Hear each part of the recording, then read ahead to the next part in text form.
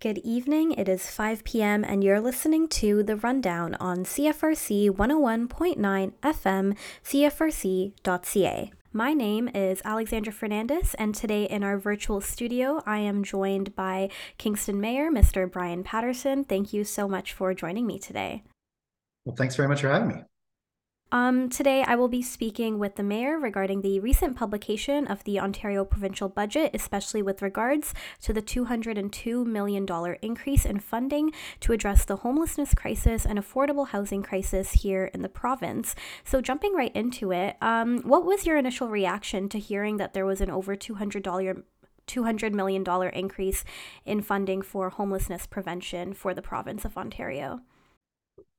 Well, to be clear, I was really quite encouraged and relieved and hopeful. We had been pushing hard for greater provincial investment into this area of homelessness because, as cities, Kingston included, we've been really struggling on this issue. Homelessness has gotten worse. There are more people that are struggling, and the issues and challenges that they're facing are more complex. And as I've said, it was just beyond the city's ability to be able to adequately address the needs and issues that we were seeing.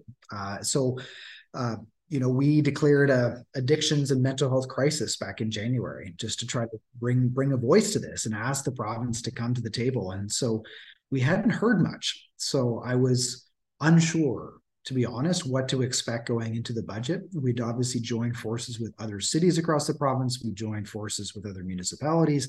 To be honest, this has become an issue across Ontario. So we were making our voice heard as loudly and as strongly as we could. And fortunately, I think we were heard. And so, I certainly commend the provincial government for listening and responding. And obviously, there's lots of details still to be worked out, but I think it was a really, really positive first step. Definitely. And it's always good to have more money to address such an important and also something that should be made accessible to everyone because it is a basic human right and need. And you were mentioning a little bit about, being in discussion with other municipalities and cities. What is it looking like for them across the board as well? And is it pretty similar to what Kingston is experiencing? Or is Kingston maybe even in a little bit of a worse state solely for the reason also because of our very low vacancy rate within the province? We do have a low vacancy rate for sure, but a lot of other cities do as well. I would say that what we're seeing in Kingston is mirrored. Every mayor of every major city across the province is more or less seeing the same thing. Sometimes worse, sometimes better. I mean, there's always some differences. I think for Kingston, it's more that we're the only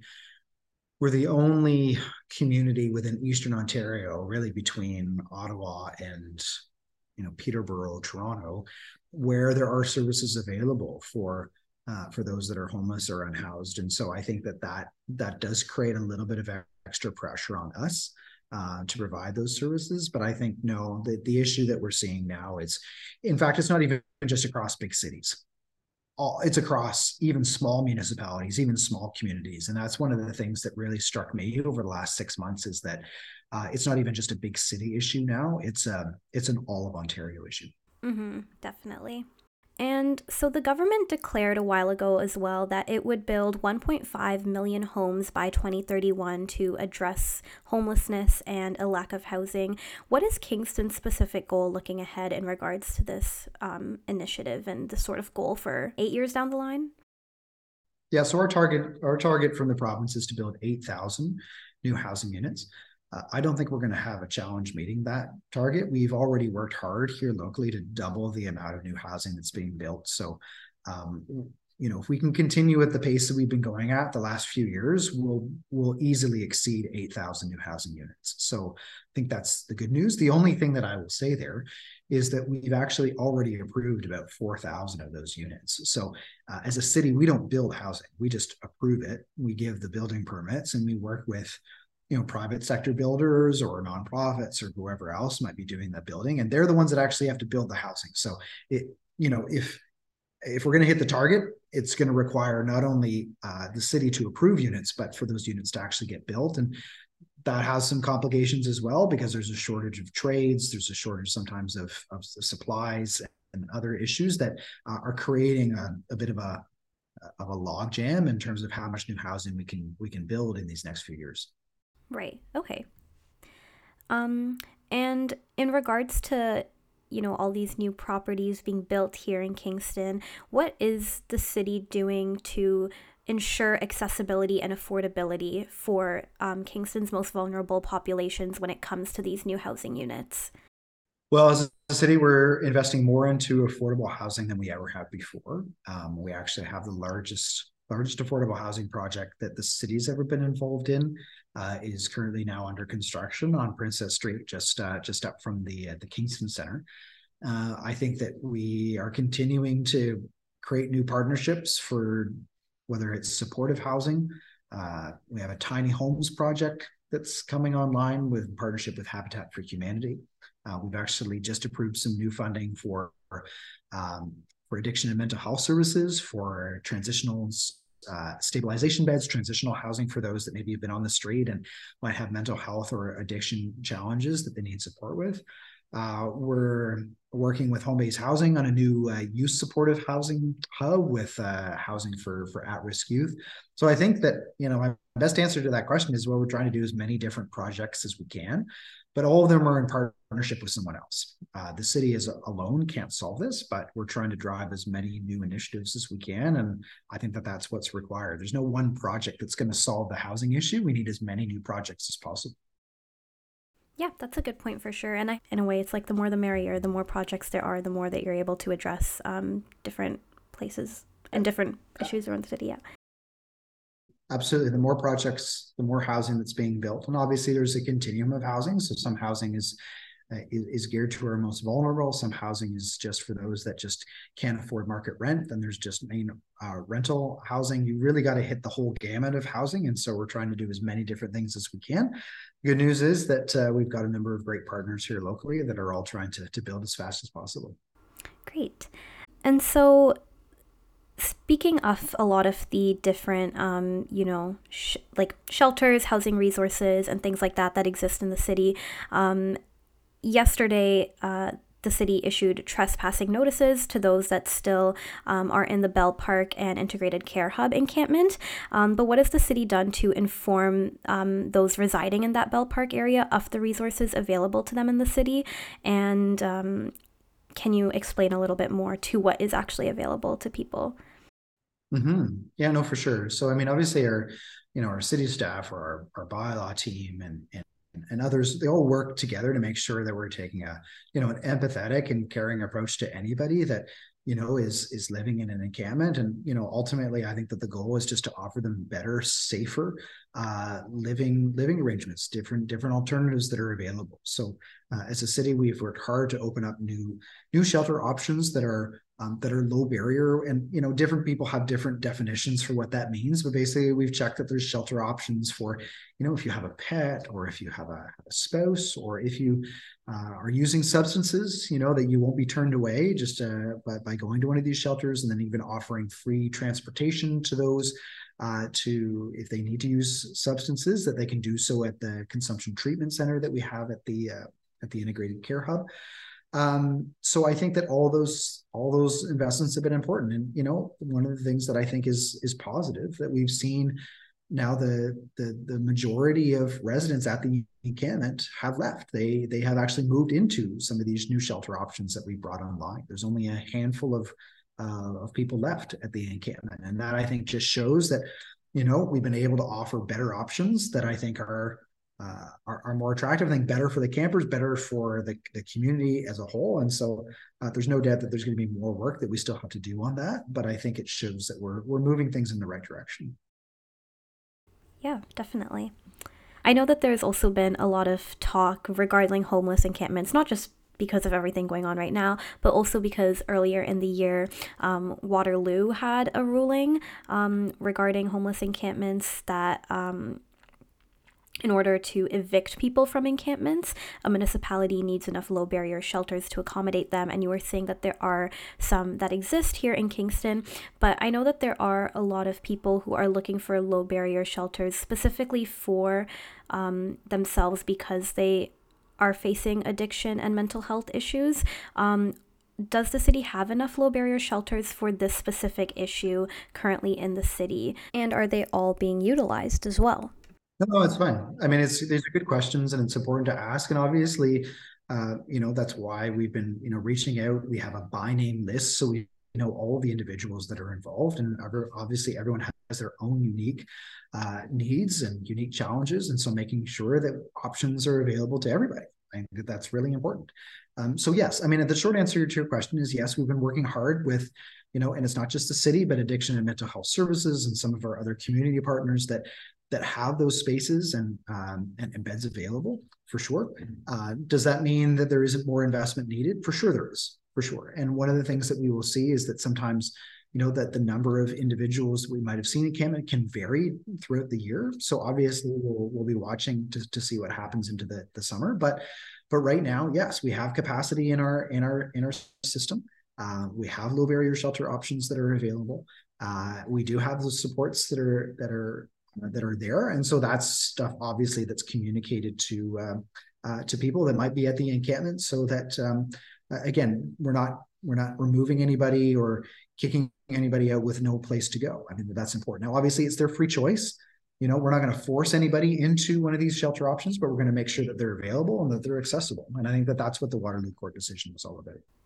Okay, that's great. Thank you. And, if you do find that, I don't know if this has been experienced yet, not just from this sort of, situation this week specifically, but even from previous years, because I know that the Belle Park encampment story was really brought to light during the peak of COVID back in summer of 2020. But have you ever found that, even with moving people into these shelter options, that you have run out of space, or that has there ever been an issue like that? And the city and councillors and other organizations involved have scrambled to figure out what do we do so that way this isn't the case anymore. Oh, absolutely. Absolutely. I mean, last year, there weren't enough shelter spaces available. And that's why the encampment was not removed, because we didn't have those spaces that were available. So council gave time to city staff and to other local agencies to work on expanding those shelter options to make sure that there would be alternatives available to everyone. So the reason why we are right now is only because we've been able to expand those options. And again, I think that the proof is in the pudding with, again, the vast majority of residents that were at the encampment having now moved out into some of these shelter options, I think shows that that obviously we've been able to make progress.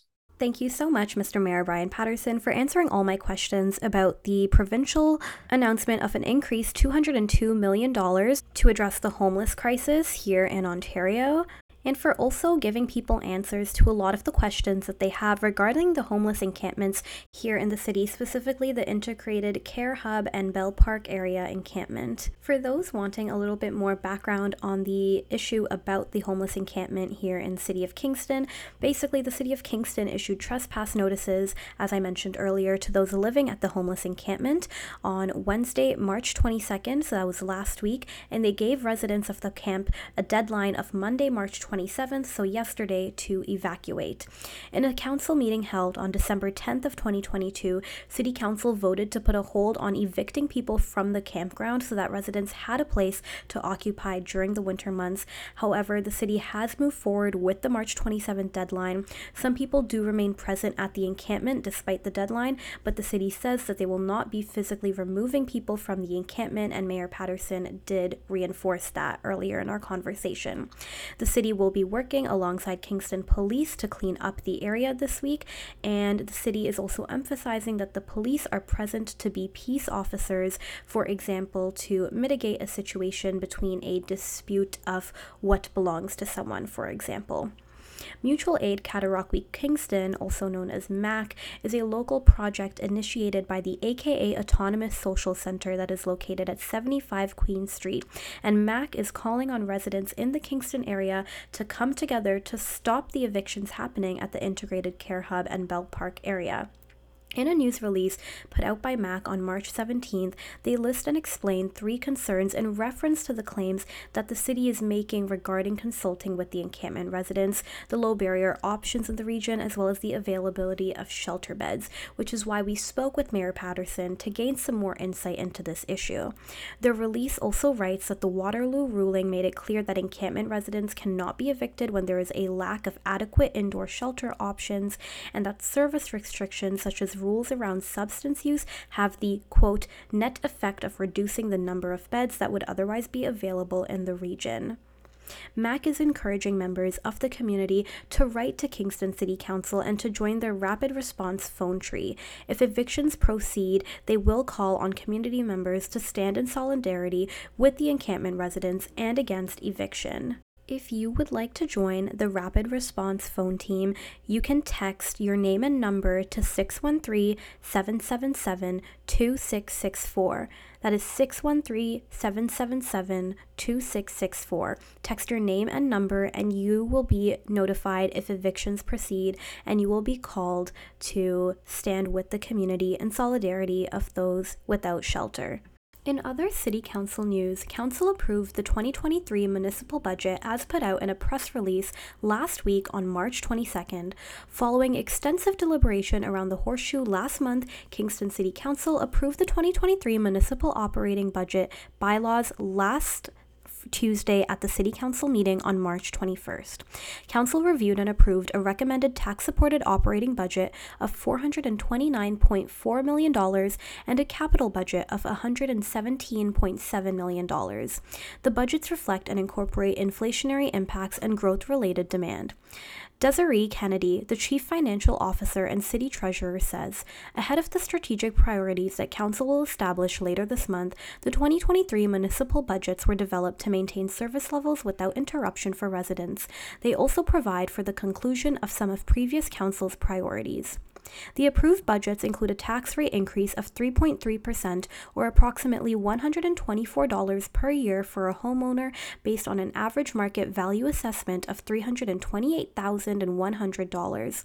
Of the increase, 0.7% is earmarked for homelessness and supportive housing initiatives. Property taxes pay for services such as garbage pickup, transit, road and bridge maintenance, policing, recreational programs, emergency services, libraries, museums, community services, crossing guards, and Rideau Crest long-term care. The capital budget supports a variety of projects, with the 2023 budget focused primarily on routine asset management and investments necessary for ongoing maintenance, rehabilitation, and replacement of existing assets, including roads, buildings, and vehicles, as well as continued investment in affordable and supportive housing. The budget bylaws were approved by Council again on Tuesday, March 21st, and also include Council-approved 2023 and 2024 municipal utility operating and capital budgets. That's all the news regarding your local Kingston City Council, and now let's jump into our weather report for tonight. Tonight will be partly cloudy with winds up to 15 kilometers an hour. The low will be -4 with wind chill making it feel like -8 overnight. Tomorrow there will be a mix of sun and cloud. Showers will begin late in the afternoon with wind becoming southwest 20 kilometers an hour in the morning and then increasing to 40 and gusting to 70 in the afternoon. The high tomorrow will be 8 and the low tomorrow night will be -7 with a chance of flurries. Thank you for listening to The Rundown, produced with the generous support of the Faculty of Engineering and Applied Sciences at CFRC 101.9 FM at Queen's University in Kingston, Ontario, situated on the traditional lands of the Anishinaabe and Haudenosaunee peoples.